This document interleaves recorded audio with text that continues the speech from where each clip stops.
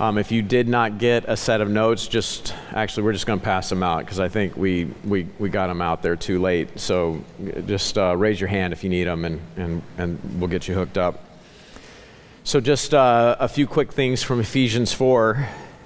We won't get through everything tonight, but if you'll remember, last time we saw that the teaching, equipping ministries of the goal is that, you see it there in verse 15. It's to see everybody grow in Christ. The whole body is to be edified through the working of every part. Verse 16 says, it's from Christ, it's from whom the whole body fitly joined together and compacted by that which every joint supplieth, according to the effectual working in the measure of every part, maketh increase of the body unto the edifying of itself in love.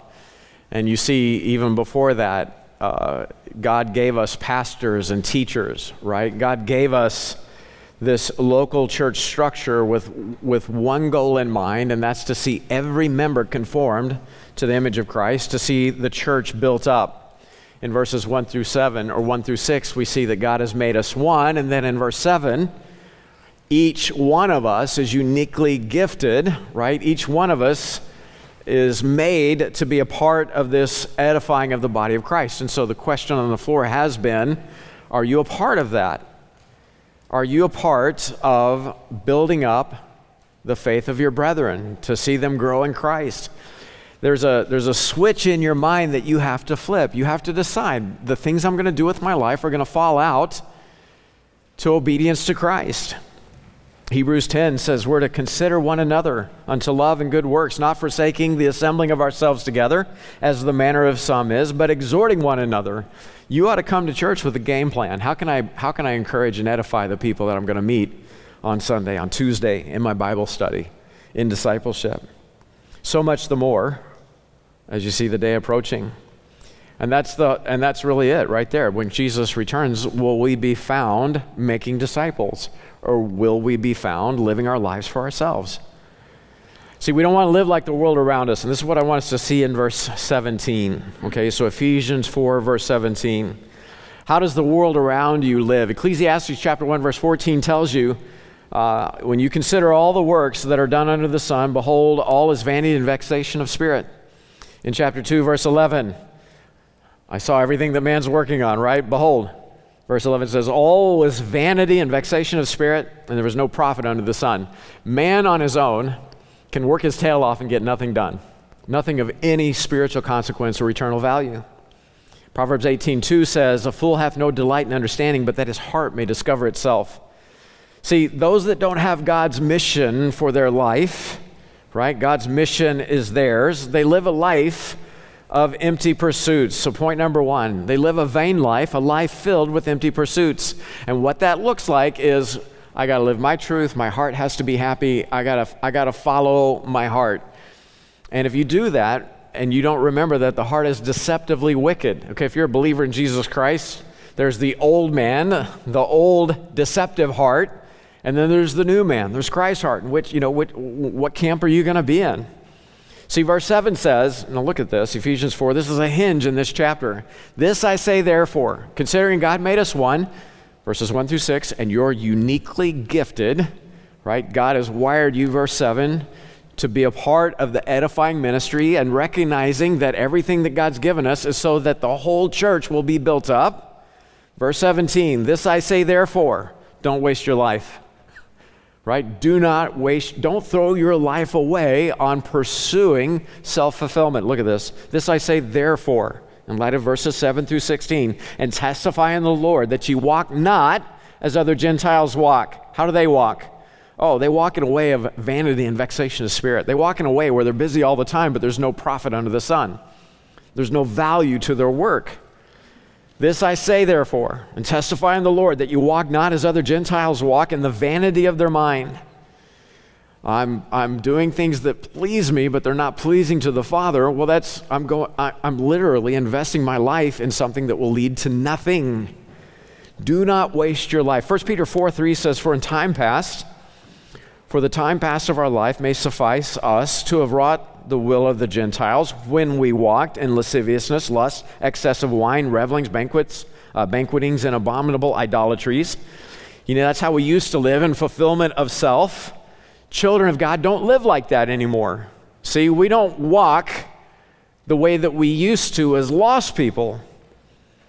That's who we were in time past. We lived like the lost world around us because we were a part of it, but God's called us out of that.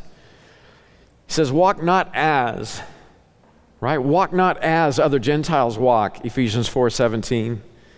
So forsaking sin and following God in righteousness, that's not a way for the preacher to keep control in your life, for the church to keep you under its thumb. No, this is the expectation of God Almighty for each of his children. When God saves you, he expects you to live for himself, not for yourself. You're bought with a price now. You don't get to live for yourself and do what you want to do. You don't get to live your life in terms of what pleases you in the flesh. If you're a Christian, you don't belong to you, so you don't get to call the shots. Don't walk like the lost world walks. Don't live like that. So if you say, well, I don't want to. I know God loves me. He loves me unconditionally, and I will continue in sin, and grace will abound. Okay, well, you better check yourself. Philippians chapter 2 tells you that at the name of Jesus Christ, right? And again, we get it. This will be at the end, that at the name of Jesus Christ, every knee will bow, every tongue would confess that Jesus Christ is Lord, to the glory of the Father. And most people stop there.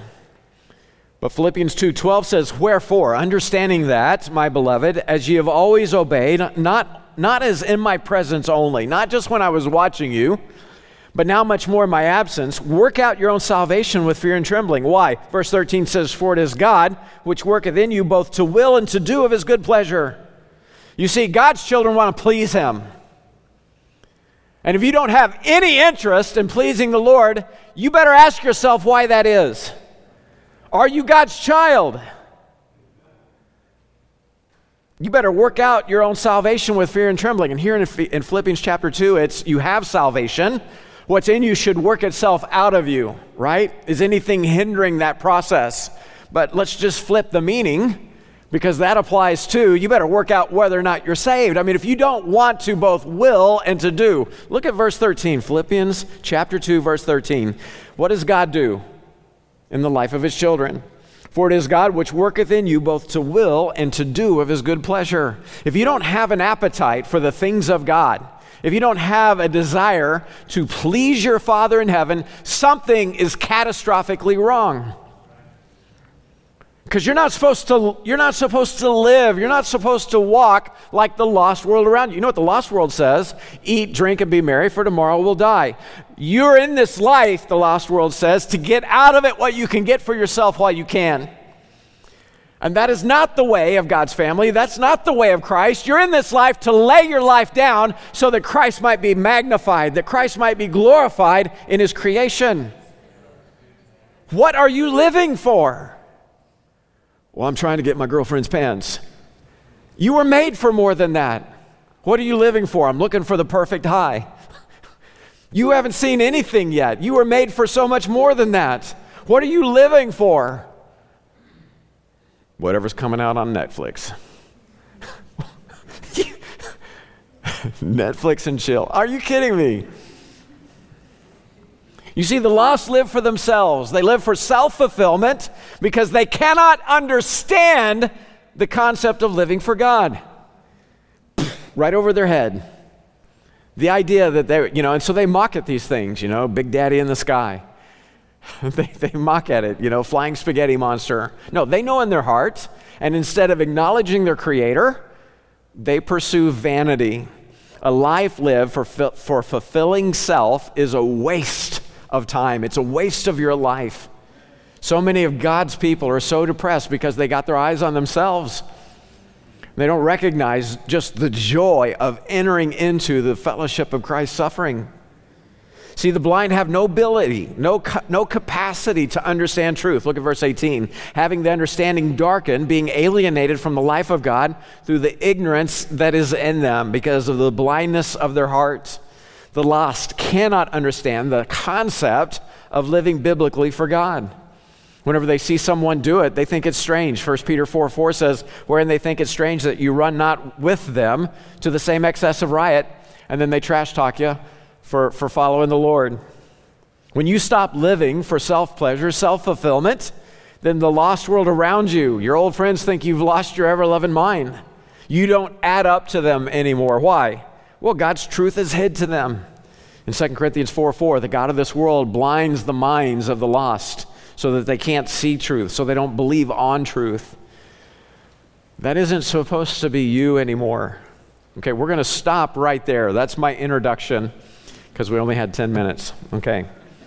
But I want you to be thinking about this, particularly over this next calendar month. 2 weeks of prayer and fasting, 2 weeks of worship, thanksgiving, and praise. Be thinking about this. Really, at your core, as a believer, if you're a believer in Jesus Christ, where is your want to? Where's the desire of your heart set to? It's good to do a gut check, just a hard self-evaluation. Like, where is my heart really? What am I trying to get out of this life? And if it boils down to self-fulfillment, fulfilling the desires of the flesh, something is catastrophically wrong.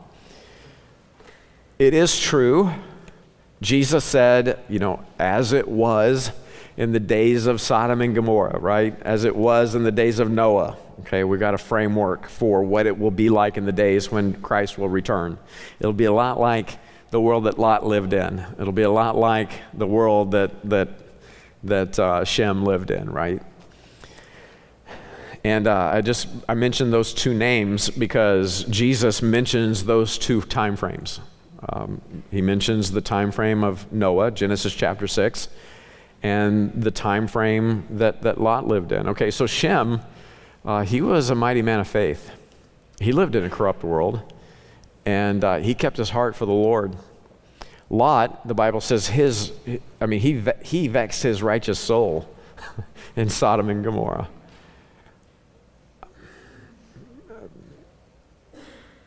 I don't know. I think a lot of Christians make excuses for themselves. I know I've done it in my own life in times past. I've done it where it's like, I feel, and I do. I see the analogy. I do. I get. It's a lot like being Lot. Everywhere we look, between our flesh, this lost, corrupt world, and its devil God, right? Our righteous souls get vexed. But we can follow that into a life of loss, and that's exactly what Lot did. Or we can just decide with Shem, man, I'm all about the boat. And whenever we get off the boat, I'm going to make sure that my descendants, Abraham, I'm going to speak some truth into that kid's life. I'm going to train, as for me and my house, we're going to serve the Lord. I'm going to train up my kids in the way that they should go. I'm going to be all about God's kingdom in the lives of the people that God's put in my influence. I want to matter for the cause of Christ. Where's your want to set to? Where's the desires of your heart? Are they on Christ and his kingdom, or are they on yourself? And what will happen, this is the way the enemy works, and I haven't figured out a way to fix this or to cut through it and get people's attention. But what happens is people, it's just bizarre. We talked about the life cycle of a church. The same thing happens in the lives of people. Whenever you first got plugged in and you saw truth, right? You're born again, and you recognize that God is going to use you to change lives, and you get to learn his word for yourself, and you get to use it in the lives of people, and like you're on fire because it's clicked, man. You're not just in life to attend church services and just go through the motions and have a form of godliness. No, you get to matter for the kingdom. And here's this young believer that's growing in the word and on fire, and they're just, man, they can have 99 problems, but their relationship with Christ isn't one of them. They're just so full of joy, and they're just so full of the grace of God. They're just walking in the light of Christ. It's a wonderful thing. And then Satan will use, some church interaction.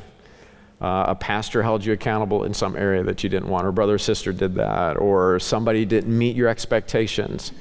The church isn't whatever the ABC is. They're not XYZing it the way that you thought that they should. And now, right, Satan's put it in your heart to despise the people of God, the things of God. This church is never going to be perfect.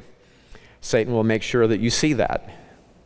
And if he can use that in your life to make you suck your thumb and act like a big baby and to withdraw and just go to the, I'm coming off the field and I'm just going to sit on the bench and suck my thumb because this church is messed up or God's people are messed up. You know what just happened, sucker? You got played, right? And you're no longer mattering for the kingdom. And instead of being the solution to the problems that you're seeing, so Satan points out problems.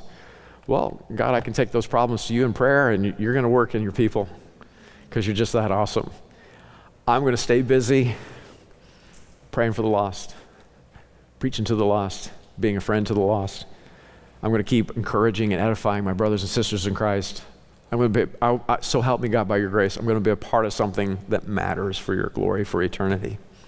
Father, I pray for my brothers and sisters. I pray for your children. God, keep them. Please don't let any of us waste our life pursuing the vanity, the vapid, Lord, just the dead end of self-fulfillment. Lord, deliver us from vexation and vanity. God, help us to be a people who, because we're your children, our heart, the desire of our heart, it's your pleasure, it's your word, reality over our life and your kingdom, that Christ will be magnified and we get to be a part of that. Lord, help us to be satisfied and settle for nothing less than that, I pray in Jesus' name. Amen.